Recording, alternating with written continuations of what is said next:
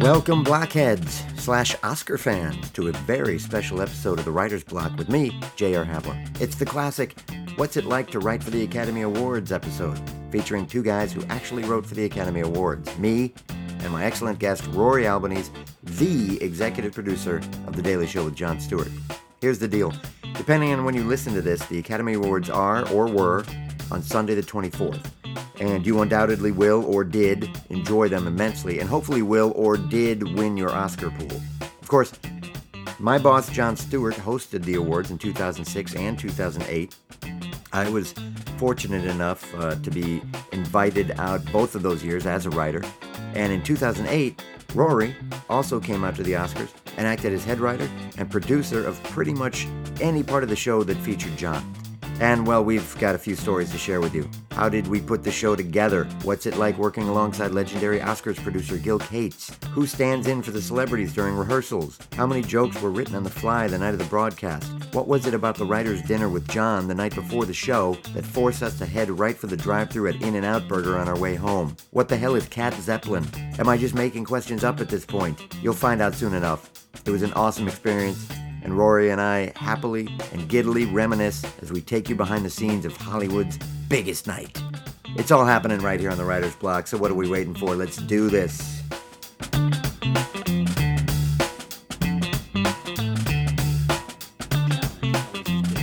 different challenge, and like you were saying before, I think that now that challenge is probably higher than it's ever been, as far as, because like Jon always says, the joke writing is the easy. That's a fucking easy part, it's man. So and he's true. Right. No, I mean, and that the thing is, it sucks for me. I'm more of a joke well, writer. but it doesn't suck for you because I think what bit. we've done over the years, I mean, and you've been here just as the show has grown, is that we've figured out that you need different. First of all, you need different styles of writers to put a writing team together. Do you know what I'm saying? Like everyone can't have the same exact strengths and weaknesses. So you have all these different types of writers. Like some people are. You know, I mean, look at the Jason Ross thing we were joking about today. It's, you know, he knows a lot about finance, and every time a finance headline comes up, it's like, "Hey, buddy, like, have a good day."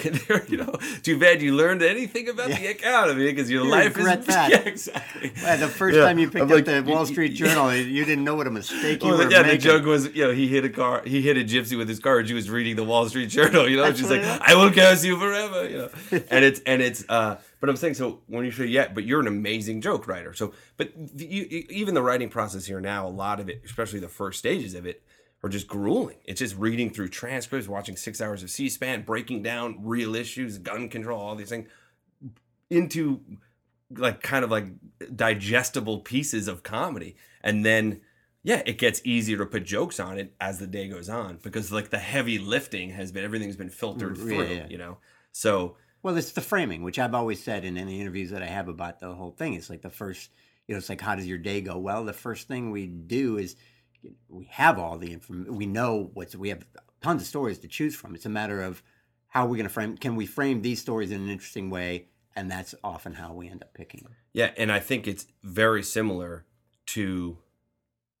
I mean, it's the same process if you're making if you're doing a sitcom because they have those meetings with a group where they break the story. And then they give out the individual assignment to the writer. So it's like, what are you doing when you break a story? You're figuring out what's going to happen across the half hour of that sitcom, which to me has always been the hardest part or the most intimidating part of writing a screenplay or a sitcom is going, all right, my characters are up a tree. You know, like, am I on page 30? Like, where am I supposed to be? Like, there's certain of a formula to it, which is not that it's hard to learn that formula as much as it's, your impulse is always to sort of break it or whatever. And it's like, no, just first get that structure down and then you could pepper the jokes in. But you also don't even need to go by those structures necessarily. I remember hearing about the Coen brothers. I don't know if they do this with everything, but I think this was with Oh Brother, Where Art Thou or something, or maybe that was just a movie that I thought of when I heard this and how the hell do you do something like that, although it kind of made sense.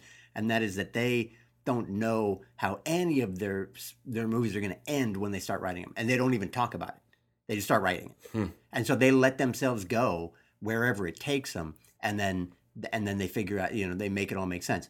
I don't know how true that is, but that's what I heard. And then there's another one I had. I was just going to say about like the Coen brothers, though. Those guys are really talented. I'm talking about meat. Oh, right. Yeah, you're getting me. Well, Well, no, believe me, I appreciate the comparison. No, and but right now, though, more in the sitcom world. Though, right now, the droves of listeners are wondering maybe who me is. Oh, yeah. Even though I've introduced you in the introduction, right. Yeah, still. Hi there, everybody. Welcome. Well, me just changed. Too. We got It's to drunken Howard Cosell. This is Rory Albanese, executive producer of The Daily Show with Jon Stewart. Rory, say hello. Hi, everybody. There you go. That's your proof. That's the proof reel right there, man. All you need to do is run the app that tells you whose voice this is. And you just voice out app. The Shazam. Just put Shazam on it. Yeah. And it'll come up like, I don't know, Scott Stapp. I don't know. Not Casey Kasem. That's all I know.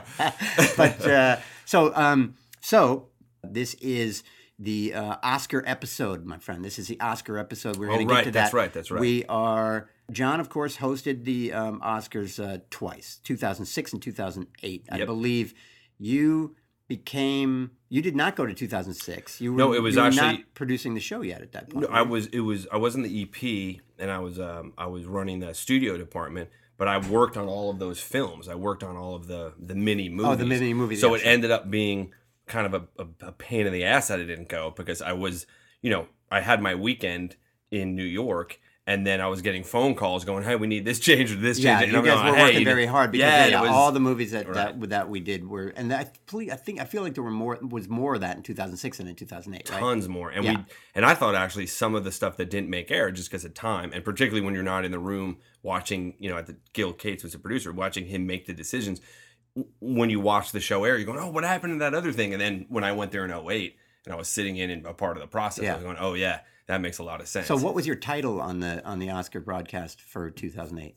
For 2008, my title, I was just a writer, I think. But I acted because our head writer at the time was DJ, I think, or Steve. One of them wasn't there. But it seemed like you were I kind of ended up being... producing this. Yeah, I was a co-EP, I think, on The Daily Show. You were at least producing John's end of it. Yeah, I was definitely running John's end of it, and had a lot of very cool experiences because Gil, being this Gil Cates, who just passed away about a year and a half ago, was this old school.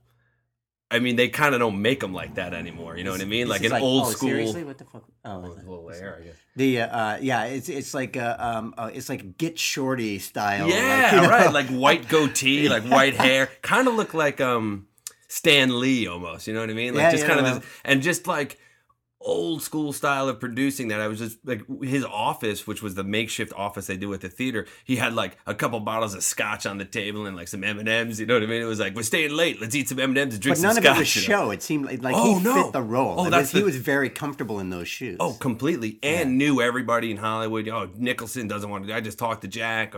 He knew, he'd been a part of that world for so long. And so for me, the experience was particularly fun, because I always find when you're doing something, and this is what you were talking about at the Daily Show, one of the reasons I think both of us have been able to stay here as long as we have is we're still learning and doing new things and have new challenges. We're willing to learn. Willing to learn, yeah. But if you get to a place in any job, I feel like where you're going there every day and you haven't learned anything new and there's no challenge, I think it gets probably pretty boring and you feel a little bit drained by it. So the Gil experience was just... First of all, there was the experience I had, which was my favorite story the whole weekend, was the first night we got there. We're sitting in Gil's office. It was John and I, Gil, and a couple of his producers who were also older guys, because his whole team, even like the ones you'd be like, "Hey, bring that kid in here," and the guy would come in to be like 45, Yeah. So, but the interesting thing was that I got this vibe, and I'm not saying this in a bad way. I don't even know if it'll come across that way, but it was sort of like when you're in that setting, you don't know if you're if you're learning what to do or learning what not to do anymore. Yeah. Do you know what I mean? This was what happened to me. This was the first learning experience I had. So I'm sitting in Gil's office, they got the scotch or whatever out, and I'm there with John, and none of us are drinking except kind of the older, I'm like holding a glass of scotch, but not drinking it because it's like 5 PM, and I like got work to do. Yeah. And I had a beer already. Yeah, right. Hand. Exactly. And, so they're putting the board together and basically putting John cards, TV across the board, no pun intended, but there's usually a cork board, just an old school. I have a picture of me in front of that board. I'll tweet it as part of this episode. Exactly. Yeah. So it's just the lineup of who's right. The lineup we're in a show like the Oscars, when there's one show, it's the rundown of that show, and it's just with index cards on a cork board. And so they're putting on these green index cards that say like John does this here, John does this here. So we know where he's coming in and out on stage and blah, blah, blah. And that's how the rundown's built. So then John leaves because he was just got out to LA and he had a week to prepare. And he, it was getting later in the night. It was probably at this point, it's like 8 o'clock or something, 8:30. So he got out of there and I hung out because I had to go over a few more things with those guys. And all of a sudden Gil got up. He's going, I'm looking at this board, and he starts pulling some of John's stuff off the board, and John's out of the room, and now I'm the only guy in the room. It's me and these like 5 old timers who've been working so since. You can't be like butting in like, hey, what are you doing? Well, there, so I like had a Gates? choice to make, and I went like this. Hey, Gil, I was like, I wouldn't take any of those cards off the board, and I was like, like the whole room turned. You know what I mean? Like one of the guys like had like this scotch up to his lips. He just put a it Scotch like, spit take. Yeah, exactly. They were like. It's almost like the Old West. It was like, did I hear right? Yeah, yeah, like fucking tumbleweed goes exactly. And like the barber like closes his shutters. Like, oh boy. And he turned around. He's like, what? I'm like, listen, man. I was like, I know this is your show, and I respect that. I was like, I've worked with John for a very long time, and he gets TV and he understands. He's not just a host, man. He's a writer. He's a producer, and he gets it on every level. And if you want to make changes to this board that we all sat here for the last 3 hours and figured out, I would wait until the morning and do it with John because he will understand your logic, but it will be weird for him to come in tomorrow and things be different. And he just kind of like looked at me, put the cards back, and then nothing was said. And there was this awkward silence for probably like 5 or 10 minutes. The meeting wrapped and I left and I went back to my hotel. Oh, God, like the classic like comedian like. I'll take that scotch. Yes, exactly. I'll take this to go. Thanks. Yes. And then, I spent the whole night in that like Renaissance hotel just like, oh my God. Went in the next morning, saw John in the, in his dressing room / office that was there. And Gil came in and John reintroduced me to Gil. He's like, John, you remember, as though we hadn't just spent the whole night with the guy, but just trying to be friendly. And Gil like didn't say 2 words to me. And then he left after he talked to John. And I was like, oh my God. And I didn't even mention it to John. I was just kind of like, oh shit, this is not so good. And I said to him, like, I think I kind of pissed him off last night. And then later in the day, Gil was in the Oscars, which is also fun because they put all those cardboard heads, you know what I mean? They put the pictures of all of where the actors are going to be. I have some of that too. Yeah, you should put those up. So it's like they put like, it's like Philip Seymour Hoffman, but it's like this is what Rory's talking about is when you do the tech rehearsals for all the camera shots and all that stuff, they'll just have anybody up there. Oh, and man, we got to talk about the stand-in and we guys. will Oh, do that God. next. Yeah. So so you and they just have regular people go up and do like John's bits or whatever. They're not really doing any bits. They're just taking up the time. And so that when they're sweeping through the crowd and they want to make sure that they get a shot of Cate Blanchett, there's a cardboard poster with Cate Blanchett's picture on it, sitting in Cate Blanchett's chair, so that they have all the angles down and stuff like that. So all these, you see where they're all sitting, and they're all the cardboard things. It's basically like strange. So you sit next to them like you're taking a picture with them. Is exactly. what we kept doing it. And they do it at all these award shows because I worked on the ESPYs for Riggle this past year, and it was the same thing. So Gil's office, where Gil's as the executive producer of an award show like that, your office is essentially, besides his work office with a phone and a desk, he's got a little area set up in the middle of the theater, which is the Kodak Theater. So he's on this they put a bench across the seats and he sits on this bench and he's got his TV monitors and his phones and he's calling and making changes and they're running rehearsals and things. So I'm walking through the theater and I hear, hey, Rory. And he, from across the theater, calls me over to him. And I have like this like long walk of like this guy Gil, is about and you haven't talked to him yet? No, I haven't talked to him since the night before. And I'm like, I'm about to get destroyed. Right. And then he like tells his like 3 of his like the guys that work for him, he's like, slide out, I got to talk to this kid, I'm really? like, oh shit. God. And I slide all the way down this bench, like, and he goes, I got to talk to you. I go, okay. And he goes, something happened last night like that. I go, yeah, I know what you're talking to me. He goes, and I have to say, I'm extremely impressed. And I went, really? He goes, I have to say, took a lot of balls to tell me that in my own office. And I went, really? God, he goes, perfect. Yeah. And it was like the thing you would hope happened in a movie. Yeah, right. And then he was like, and then he That's basically said to me, he goes, crazy. listen, he's like, I know how hard that must have been for you to do and how awkward it must have been. And I thought about it. And he goes, you did the right thing because you work for John and not for me. And you stuck up for the guy you work for, which means your priorities and everything in the right order. And then from that, the rest of the week, I was like his apprentice. Yeah. He was like, come here. He'd be like, get out of my chair. Rory, sit there. Like, it was Yeah, like, God, and yeah. it was so cool. So then all And the this, guy who has to get out of the chair is looking at you like, you son of a bitch, I've been kissing this guy's ass for 40 years. Yeah, exactly. Goes away mumbling. And he doesn't even know his name. He's like, guy with pants, get out of that chair. You know, he's You like, with I've the worked for you for pants. 30 years, you know. You with the glasses. My name's Ronald. Yeah, Ronald. I'm married to your daughter, for Christ's sake. You know? So it was very cool. But it was, to me, is like having the experience like that with a guy who's been in it, you know, and then unfortunately he passed away. But it was just, it was such a treat. So Gil Cates is now your like mentor Yeah, for the time that you're and there. for me, I always had that dream. I think everybody does. Like when you're 22, 23, that like some old like wizard Obi-Wan Kenobi puts stuff. their cape around. Yeah, you. and it's gonna be like, you know, like, come here, young Padawan, like, let me show you the way. So I was just kind of hanging next to the guy, going, let me ask you a question, Gil. Like, you know, he'd be like, ah, crap. You know, somebody would be singing on stage, he'd be like, her legs look way too shiny in that dress. You know, he would like make some offhanded comment about like some professional singer or actress who was like singing some, and I go, I don't like it. And I go, well, what do you do in a case like that? He's like, I tell her legs look weird, and then she cries, but we get a new dress on her. You know what I mean? So I think I remember you telling me that. Yeah, and I'm just story. like, wow, like, you know, it's just that. Like you had a new Gil story every night to share with us. Like, you can't believe what he said. Yeah, because it's that thing of just like, it's before, like, you know, those guys worked through, it's like the reason your grandparents can be racist. You know what I mean? Because like their generation just like didn't know not to call Asian people Chinamen. It's fun. Well, yeah, and they're a little crazy. But you know what I'm saying? It's like, and like, you're like, oh, no, Nanny, you can't say this. She's like, what do you mean? That's what we used to say. I'm like, I know, but you can't. And then I realized that what'll happen to us is like, now we're like, gotta say Asian.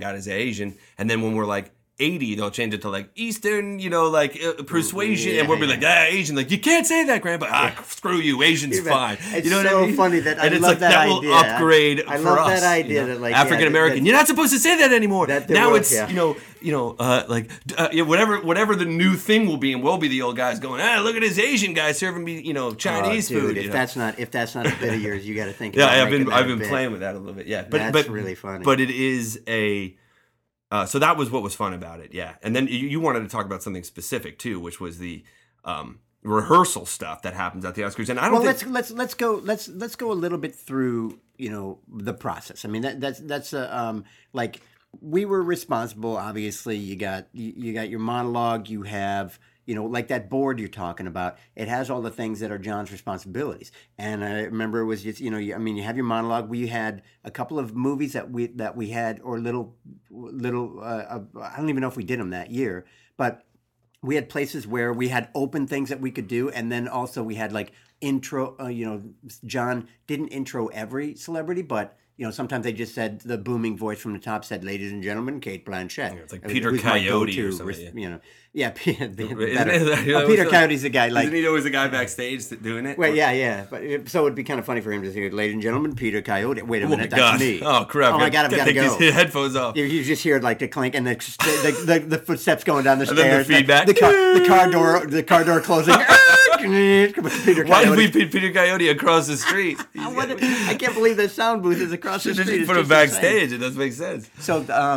So explain that. So the way this works when you do the Oscars is there's this board that I was explaining that was in Gil's office and then ultimately becomes the rundown. And in between each act, so it'll say, you know, open of show, Jon Stewart, opening monologue, and then it'll give you the amount of time allotted for that. So say 9 minutes or 8 minutes. And then it'll say, you know, Ben Affleck comes out to present the Lifetime Achievement Award, and then, you know, Act 2, and a break for commercial. Act 2, you know, Best Supporting Actress presented by, you know, Gwyneth Paltrow, you know, and then there's, you know, all the spots where John comes out. So in between, as you're looking at the rundown, we have to figure out besides the, and we don't write any of the patter between the keep that in mind. We're just writing John's. Yeah, that's an interesting thing to point out, that like our job was John, and there is a totally different team of writers. Bruce Vilanch team. Yeah. And they and we all got pictures with Bruce Vilanch, yes. who wore his formal like funny shirt. Yeah. But ended up being Bruce Vilanch. I thought he was very impressive. Not awesome only guy. Yeah, he was a really nice guy. Like, because you have this preconceived notion of who Bruce Vilanch is, just because he's just this Muppet kind of this.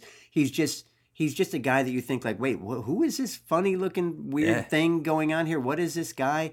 And then and then it just completely blew that away because he was sincere, he was funny, he was good, he was focused. And he was nice. Yeah. And it was like, wow, I really like this guy. This is awesome. I love that he's that way. Couldn't agree more. And there was a couple of other guys who were like patter writers who were also like kind of old school. Remember there was a few of those guys like also like old school white goatee guys. It's a team that kind of like does it year after year after year. These are their go-to guys, and they do a lot of these kind of shows. And so they're responsible for talk about a tough job. They're responsible for the patter that everybody dumps on. Yeah, and it's this stuff because it's like hey, it's not easy to do, and then it's even harder to get the celebrities to sell it and do it right. You don't get to rehearse with them. Right, they're reading it out of the prompter basically as they go, or they half know it. And some are better at it than others. Sure. Some of them just say screw it. Look, there's different skill sets in acting. There's a type of actors who can, memorize an entire, whatever it is, a monologue, Shakespeare. I mean, that's what great actors do, and they get in a character to become somebody. Very different than being able to sort of read prompter at pace and then deliver and still have timing. And it's almost be improv-ish in front of your peers on top of that. I mean, it's keep very in mind difficult. that even for them, this is probably a relatively intimidating stage. Absolutely, very different. Like crazy. Very, very different to performing live in front of an audience, regardless of who the audience is. It's always more intimidating. Probably for people who don't do that. In other words, if you're an actor, to me, the idea of being on a movie set and having to pretend I'm somebody and a bunch of guys with microphones and cameras are following me around, and I have a fourth wall, right? And I have to be like crying and like pretend. And that to me seems like the most intimidating and scary thing you can do. Being on a stage in front of people telling jokes or something, right?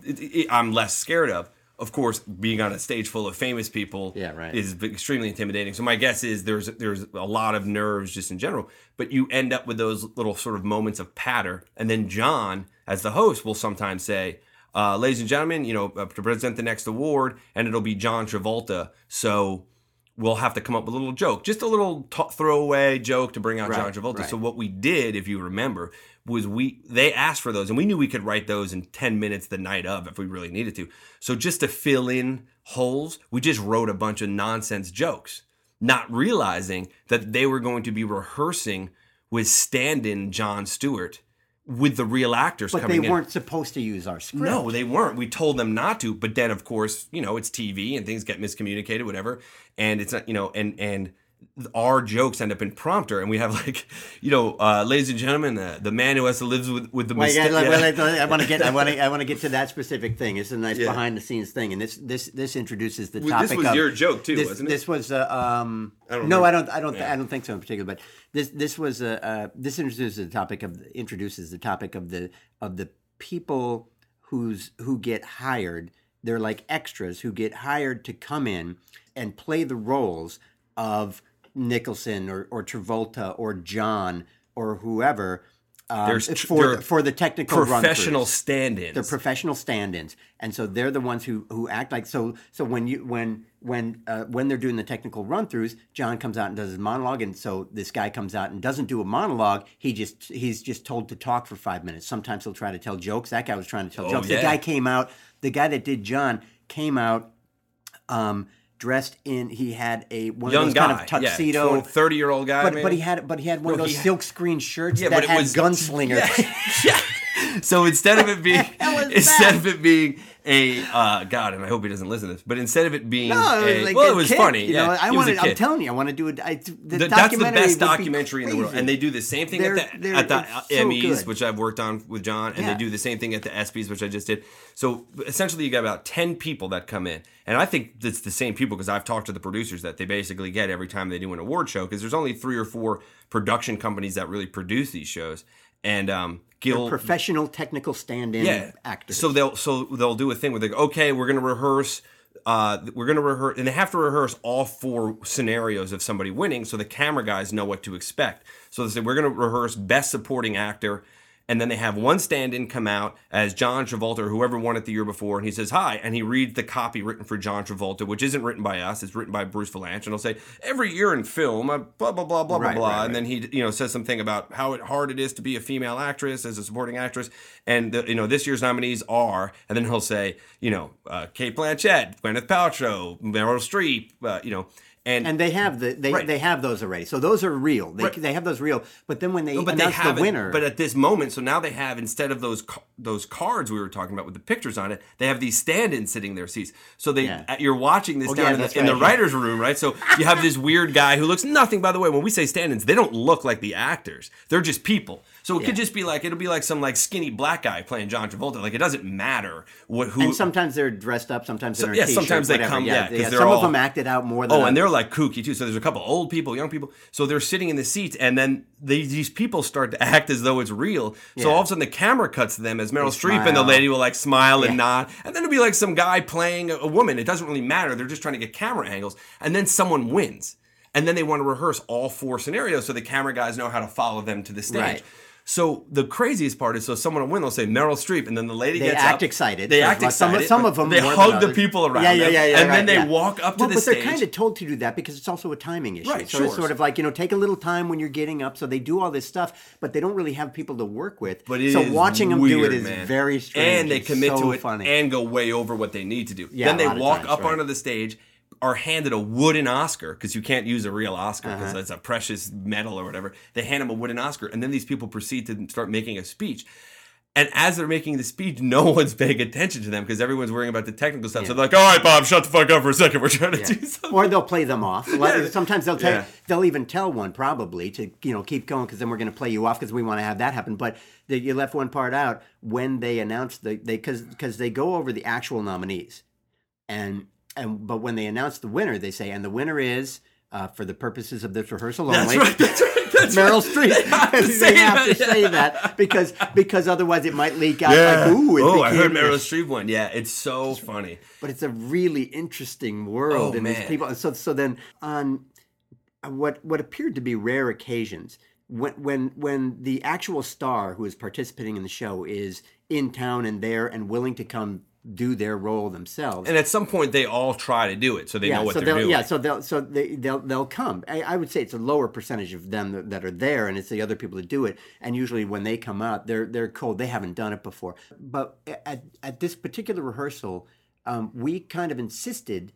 So that it didn't leak because there were whatever. We insisted that none of the material that we had been working on was in the prompter. So the guy that was playing John just had to ramble and clearly had written some of the jokes. And some of the intros were supposed to be like whatever or just straight intros or whatever. But one intro that we had written for Colin Farrell, who was hot at the time, right? He was very making hot a lot at of the time. movies. Yeah, had come. Not that he's not now, but had come. Had gotten into the prompter. And so, and Colin Farrell was one of the people who ended up showing up to be at the thing. And so the joke that we had, and he's standing in the back listening to the guy with the gunslinger silkscreen shirt. We got to explain that shirt John. too. So the way you get like those shirts that'll like have a tuxedo front on them, like a t-shirt that has the tuxedo front. This guy has that shirt, but instead of a tuxedo, he's got like 2 leather holsters like an old detective would wear with painted guns on them. Yeah, right. So we were just loving this guy. It's like the holster that the detective wears under his jacket, but there's 2 of them. And we're just like, really? Yeah, that was the choice. That's good. Yeah. And so we're all sitting downstairs in the basement of the Kodak Theater in this writer's room, like this windowless room that's like 2 floors below, but watching the feed. And all of a sudden, the guy who walks out as, whoever it was supposed to be to introduce, was it John? No, I think it was John. Yeah, it was a guy playing John. Silkscreen, double guns. John. He goes up to the mic and he reads our intro for Colin Farrell, which was not supposed to be in it. But I don't even know if we knew Colin Farrell was standing back there at the time. No idea, and nor did we know that our stuff was going to be in prompter. Right, we didn't. But he starts doing the joke, and we're like, first of all, we're like, hey, wait a minute. So because we didn't even know Colin Farrell's there, but they're doing the joke, and we're like, oh, they're not supposed to do our jokes, but he does the joke, and we were gonna use this joke. So and the joke was, but we didn't want to reveal it until the last second because we knew they would catch it. So the joke was, he starts reading it ladies and gentlemen, please welcome the man who has to live with the mistakes made by Colin Farrell's penis, Colin Farrell. And so the guy reads it kind of flat, not really selling it, and then we're like, hey, what the hell's going on? And then Colin Farrell comes walking out, and we're like, oh shit! And then as that's happening, as Colin Farrell's walking out to the microphone, he did not have clearly annoyed, very sourpuss on his face. The phone rings in the writer's room. And I pick up, and of course it's Gil, and he's like, Rory, get up here. So I now have to run upstairs and explain to Gil why he had to calm down a raging, rightfully so, because Colin Farrell was like, dude, hey, asshole, like, I'm doing you a favor here. I'm walking out in your fucking Oscar broadcast, and you're saying, making jokes about my dick, Yeah. And then so that was like the worst Gil experience. He was like, what the hell is that? I'm like, I don't know. There was just placeholders. We're putting placeholders in, It was, but obviously Colin Farrell was quick to get over it and didn't really care. But it was definitely. I wonder what it became. I can't remember what it became. But it probably became like the greatest, handsomest, strongest man. Like we felt so bad. The man whose penis I wish I had. I know, yeah, which is obviously true. I mean, the guy's lives a life any comedy writer could only.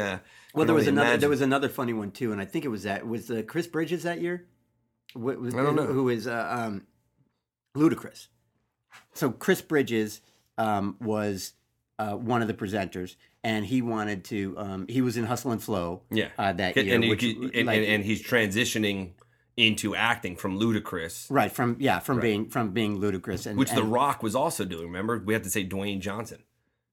We couldn't say The Rock because WWE. Right. But so we were ganging like on the intros, and one of them was going to be for Ludacris, and so we came up with the fact that this next presenter is even here with us tonight is absurd. It's ridiculous. It is unheard of. It's just, and we just went through. We just got out the thesaurus again. Every word we could, just going through it. It's ludicrous, and we just loved it, and we just thought it was great. He wouldn't let us do it because he would not be called Ludacris. Yeah. So we had to change. And so it was literally just like, ladies and gentlemen, Chris Bridges. Yeah. Exactly. And that was when 3 6 Mafia won for Best Song for Hustle and Flow. Right. And so then this is an example of a joke being written like, Backstage, on the fly in the back, which we were doing the whole time we were back there. During the broadcast, we're in our tuxedos in the writers' room. Yep. You're up by the stage. And you guys are like basically we're IMing us jokes. IMing to you jokes every chance we get. Like that was without even being asked. It's like, here's one. And a lot of them got on. Yeah. And one of them was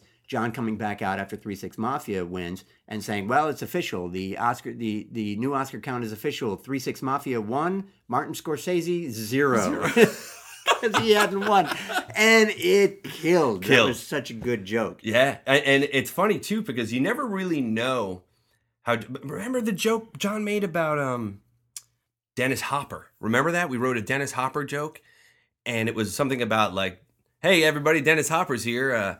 I just wanted to let him know so he knew where he was. Like it was just a joke. I mean, it was a very basic Dennis Hopper did a lot of drugs joke, which we all. But we did that, didn't we? And then remember, his son got really mad. Like his son. No, I didn't know. Oh yeah, there was like I mean, we didn't know it. I think there was like an article about it afterwards. Like Chris, Bobby Hopper, whatever his name is, very angry at Jon Stewart, low blow to his dad who hasn't done drugs in 30 years. It's like, it doesn't matter. It's Dennis Hopper, like a stereotype's a stereotype. As far as I'm concerned, Dennis Hopper's always on drugs. You might want to let that go. Yeah, exactly. Yeah. There's a good chance you'll hear a few more of those in your lifetime. But that's what's always interesting is you think some things are just kind of silly, like light, fun kind of jokes, and then you just can't please everybody. Well, I think we got into an interesting thing just as far as like.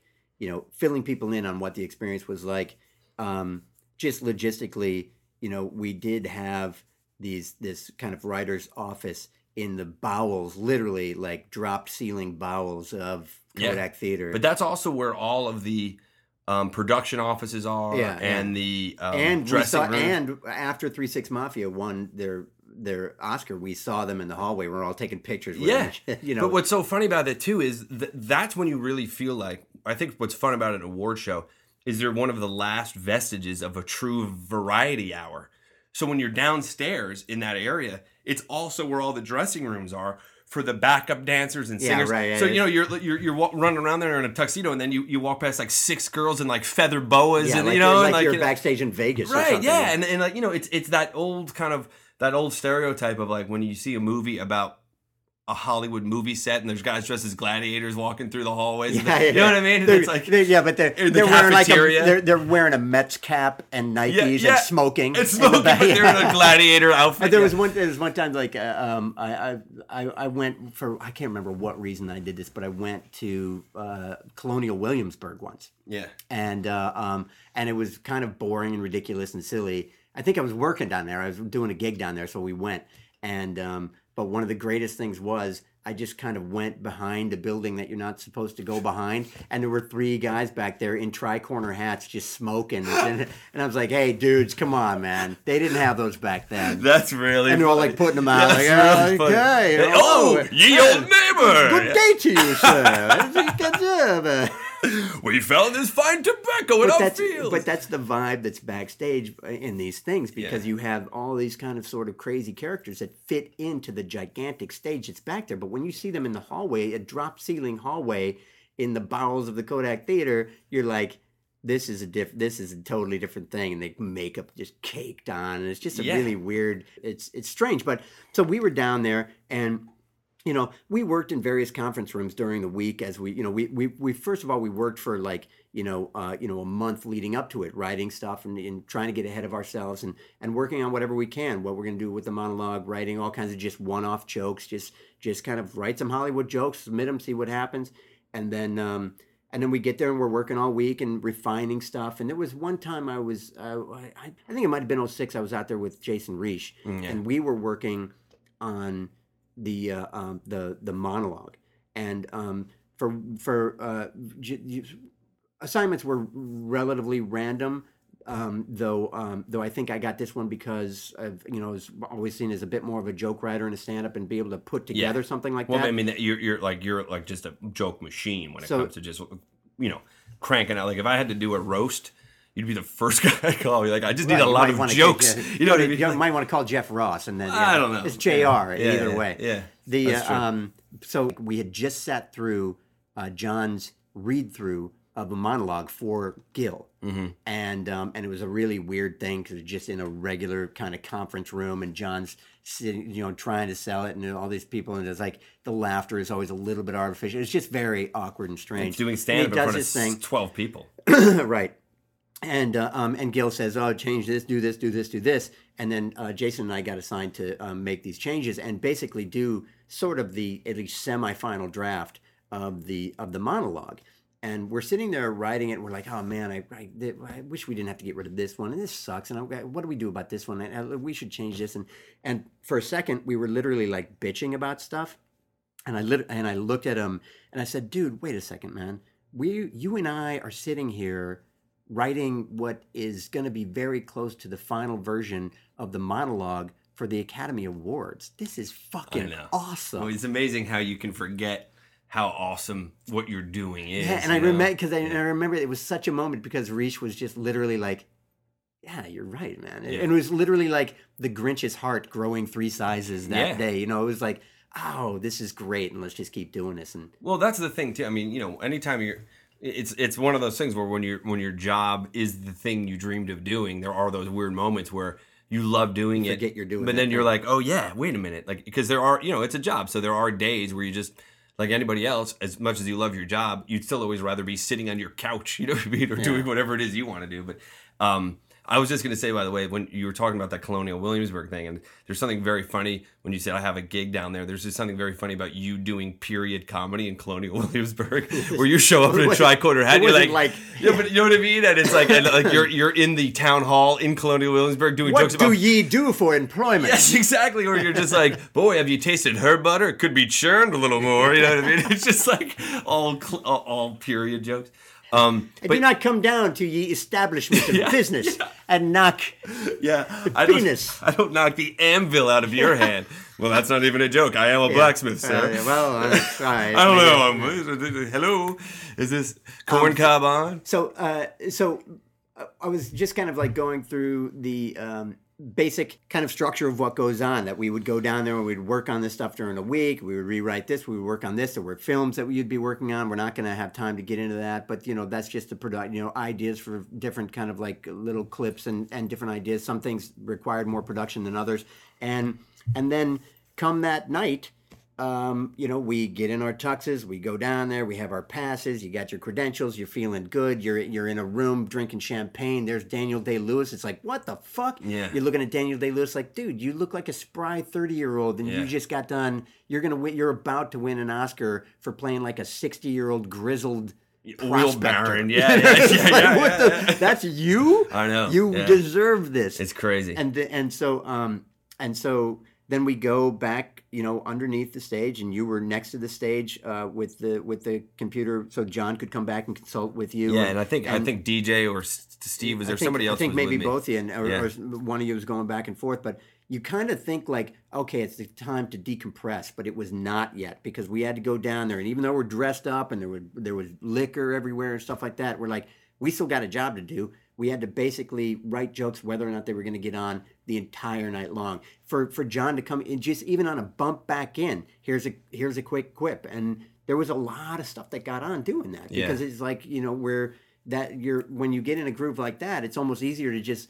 The jokes just fit the moment so much better. So much better than what you. So much better, yeah. And there was also the thing too that was interesting. Because remember we had that big open plan with Javier Bardem because he had done No Country for Old Men, and then he couldn't do it. He had a conflict with a movie he was shooting or something like that. We had a plan to do the cold open was going to be a play on the No Country for Old Men with Javier Bardem. Yeah, I think John was going to be. They were going to be in bed together. Or John was going to be working. No, it was always so funny because all those Oscar opens always end up with somebody. Oh yeah, he was going to be. It was going to be the coin flip. Yeah, it was going to be like John was the guy at the cash register at that scene with him. Flip the coin, and then he just couldn't do it at the last second. So we sat in the room. We got a fruit basket out of that. Right, I think we got a cheese plate, and which we all loved because it kept being like. I think after that, anytime anyone saw a cheese plate who worked on the Oscars, we were like, "Oh, what happened? Javier Bardem bailed or something." And as though all Javier Bardem, all cheese plates come from Javier Bardem. That's right. Yeah, Javier Bardem must have done something wrong. Yeah. Wait, there's cheese here. And by the way, we were like, "Yeah, no big deal, man. Like you're Javier Bardem. Like if you can't do it, like nobody was mad about it. It was like, he's got to go do some other amazing movie." But we're gonna book you for everything we do from now on because we love cheese. Yeah, plates. exactly. Let's just keep asking him to do so because I love that cheese. But but then we started trying to come up with ideas for another open, and one of them we all were sitting in the room. We came up with this awesome thing, which was John pitching. It was like John pitching a movie idea or John pitching an Oscars open, and it was like to a chair, and then the chair turned around, and it was like Spielberg or Scorsese. Like we had this like crazy awesome idea that we just figured it's the Oscars. We can do anything. Right. And being really excited, and everyone was like, yeah, like go run that by Gil. And Kevin Blyer and I like ran upstairs. Like we was like, if we get this in by 8, Gil will approve it. We can shoot it tomorrow. And we get upstairs and we get in front of Gil. And we're like, hey, we know it's late, but here's this idea. And we do this whole pitch. Where I'm like, and then we snap zoom. Where we like have our hands in the rectangle, like we're like real movie producers. And we're going through this whole thing. And he goes, fellas, I love it. And it was like awesome. And he's like, we're not going to do it. Not for this show, Not for this show. Not good for this show, but I love this idea. For your show, you should do this on your show. But it was so funny. Like, he let us do this whole fucking pitch. Went through like 20 he minutes. He could have stopped us like 3 minutes and be like, guys, this is absurd. We're not getting Martin Scorsese and like Brad Pitt to come into an office. Whatever crazy thing we had with costumes. And we get through this whole thing. I'm like, and then fade to black, here comes John. And he's like, love this idea. Just not for this show. We're pitching it for this show, sir. Yeah. Just FYI. Yeah, I mean, there was really no other reason. We had nothing else to do with it. You could have stopped us. We could have been drinking scotch for 15 minutes. Exactly. I'm not sharing some of those M&Ms, pal. Yeah, come on. It was just, but it is stressful, man. There's these really fun moments, like the dinner we had with the glass. Oh god, and I have that picture. I'll tweet that picture too. We went. The thing is, we all went out. There was one night where maybe it was like I think it might. Well, whatever night it was very close to the Oscars, if not the night before. It was Friday or Saturday night, and we were all going to go out to dinner. Okay, let's all go out to dinner. Let's relax. Let's have a good time now, because you're leaving the night after, and you're not going to see each other and stuff. Or you're leaving the day after. And there's a tendency to just go to a steakhouse, but we're like, let's not do that. Well, it was funny too because John was like, I'm taking everybody to dinner, any place you guys want to go, but like you said, we always do go to steakhouses, or which is always fun because when the Mortons, they come in with the big broccoli, it was just destroy the guy. Yeah. Well, I've done that. I've said that before. Like anytime we get together for dinners, we always just go to a steakhouse, and I guess that's so. Even though there are women who work here, yes, it's sort of like it's just. And it's always like $400 a person. You're like, really? Yeah. I had like 2 pieces of steak and like a spoonful of cream spinach. Why am I throwing $400 cash out of the pot? Like I think the last dinner we all went to, somebody was like, do we have to go to a steakhouse again? And I remember saying like, listen, let's not limit to that. We don't have to go to a steakhouse. We can do something else as long as they serve cream spinach. Yes, exactly.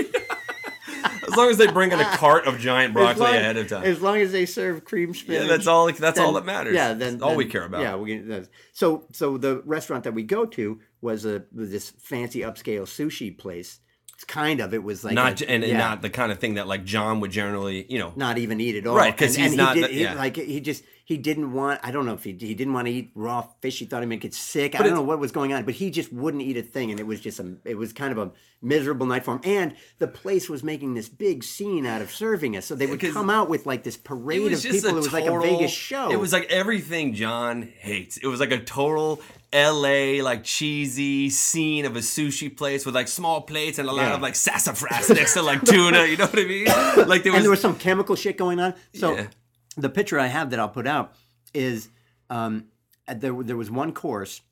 And I can't even remember what it was. We got 100 plates that night. Yeah, there were a bunch of courses. John couldn't eat any of them, so he's just eating like the carrot on the side of our plates, and we're giving him all these things until they got to one meat course where we all gave him our meat course because the thing's like a bite. Yeah. So he ate that, and I think this was not the meat course. This was another fish course. Smoked tuna. Smoked thing. So they literally, we look back and it had been, and each course is also like a fucking half an hour in between courses. And it was brutal. And they couldn't be served in a more pretentious manner. Then this dish came out. We're like, this one wins. So you just won. We look over and there were 15 of us. So there's literally like 15 waiters standing off to the side, and we're like, what the hell is going on here? They're all holding these platters that have an upside down cognac glass filled with smoke. Yeah. And they come down and they put them down. Each one of us has his own waiter. They put them down in front of us, and John just is looking at this thing like, this is still happening. Have I landed on an alien planet? We go to In-N-Out Burger, and so then I'm a simple man. I'm a simple man. Can I get a slice? What is a slice of pizza, boys? We did not need to have smoked and he had fish. The look on his face is just priceless. And they think they're doing a picture this big of it too. Yeah. Well, that was just the thing. Was like before we let them lift these things off, literally, and this is what a good sport John was about it. He's starving. We've been there for like 2 hours, and this thing, they set it down in front of him. We're laughing because he can't eat anything, and we're laughing, and literally like 5 or 6 of us, it's like the fucking paparazzi. We're just taking. We're like, wait. They want to take the thing off so we can all eat. And we're like, wait a minute. So we're over here, John. Yeah. He's just sitting there with this John trying to look on his face. And it was so funny. And then they take it off and the smoke comes out and it's just like, okay, thank you. And then after that, even we were in these huge like suburban vans or something, or suburban like the SUVs.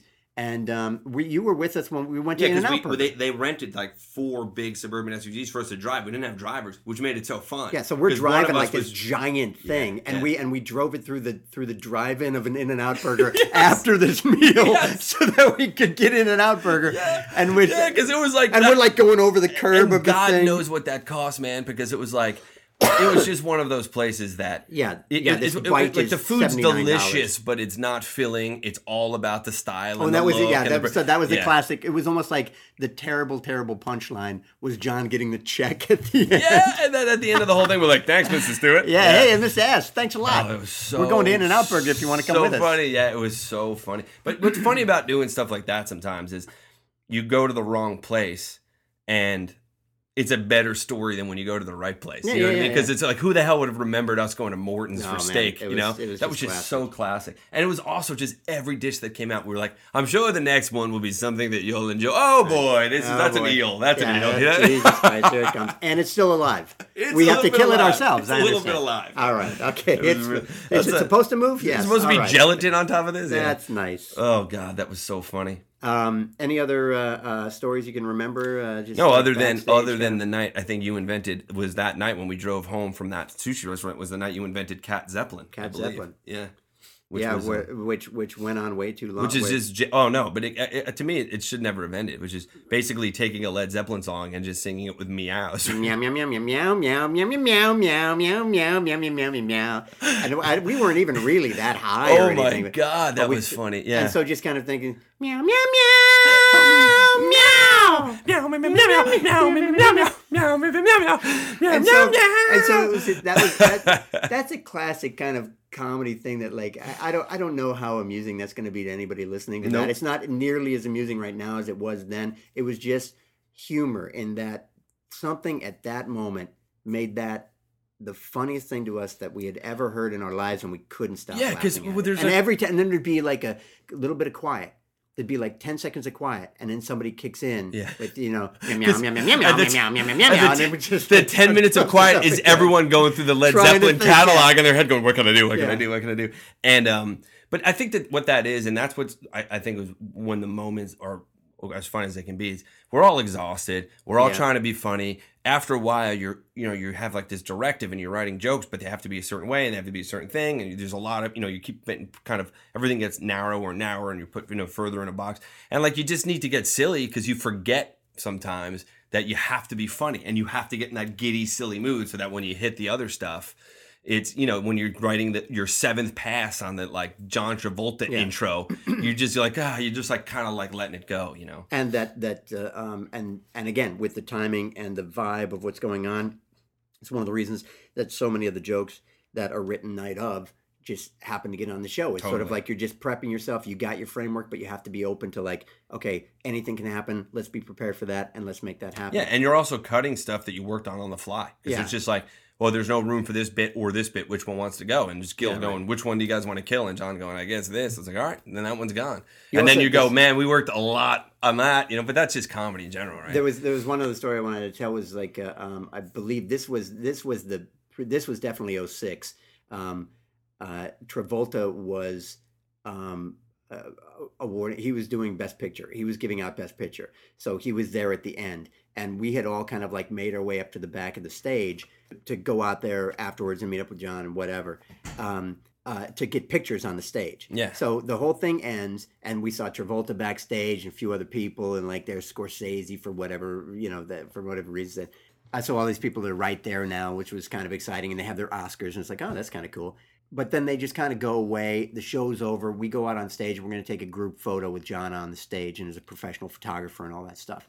And so so we all get in there, and I knew I was kind of on the end, but like the guys getting ready to take the picture. So we're all gathered around, got your arms around each other. We're all sitting there, and I know I'm on the end. And the guys, but I'm not going to look around. Somebody comes and puts their hand on my shoulder, and I'm like, I remember thinking like, I don't know who that is, but I'm not going to turn because the guy's about to take the picture. Yeah. Takes a picture. I turn around and it's John Travolta. Yeah, and that picture hangs in our entryway. It's fun because there's a few pictures around the building, and I think that guy. Well, I know for that picture. Oh wait, so Art Schreiber, who's this amazing photographer, and there's one in my office of John and I and James Dixon having a conversation in the theater, and you get and you can see all of the seats. What we're talking about. So there's that's a lot of good ones. Yeah, that one, the one down the writers' wing hallway we have, where we're all sort of like in the writers' room. Yeah, and talking. John's in that one. Yeah, and I have my, and the cool thing about that is I'm sitting with my back to the camera, but I have my Oscar hat on backwards. So and I'm like about to take a bite of a potato chip because I've walked past that picture so many times. So you should post take pictures of those and post them because it'll give people a sense of what you're talking about. But I think like we've kind of covered some stuff. We're looking forward to seeing what Seth does. Yeah, I think, like you said, I think he'll be great at it. Yeah. And again, he's a guy that's not. It's not that you're necessarily tailor made for something, but he has the extra skills that can turn it into something that can be more entertaining in that setting. Yeah, and the the hope always is like you work so hard on it, and it's always. It's so funny from the perspective of somebody who's worked on it. I'm not as harsh of a critic as the critics are because you're going, no, in the realm of writing an Oscar joke, that's really funny. Yeah, and like it may have played weird because you're in a big room and no one's laughing and like you're in a wide shot instead of a close up.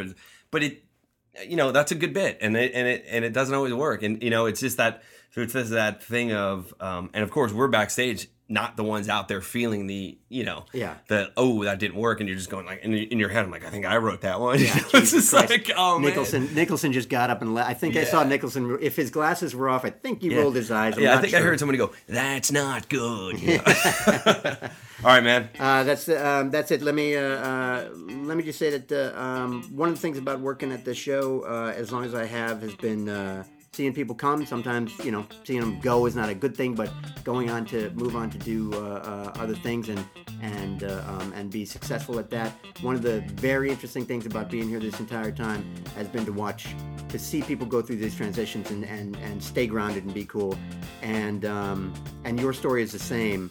Having started here in a certain position and going up the ranks due to like hard work right from the beginning and backstabbing, murder. Well, there's a little bit of that, but in all honesty, like I respect it. It was never particularly surprising, and you've done an amazing job. It's great to work with you, and I appreciate you being here. It's very, very nice to have someone like you say that, because JR has been here for a long time, and he's one of the writers here that always was so cool to me. He's a stand-up. I was starting to do stand-up. He gave me so much advice. So, you were one of the guys I remember when I started here being like, man, I hope someday like I can hang out with that guy or like impress that guy. So it's very cool for me now to be in a position where like we talk to each other as peers, and I'm not like, excuse me, mister. Well, let's not get excited. Well, yeah, I still always, I don't look at you in the eye. I mean, I'm not crazy. But I love that. But I love that.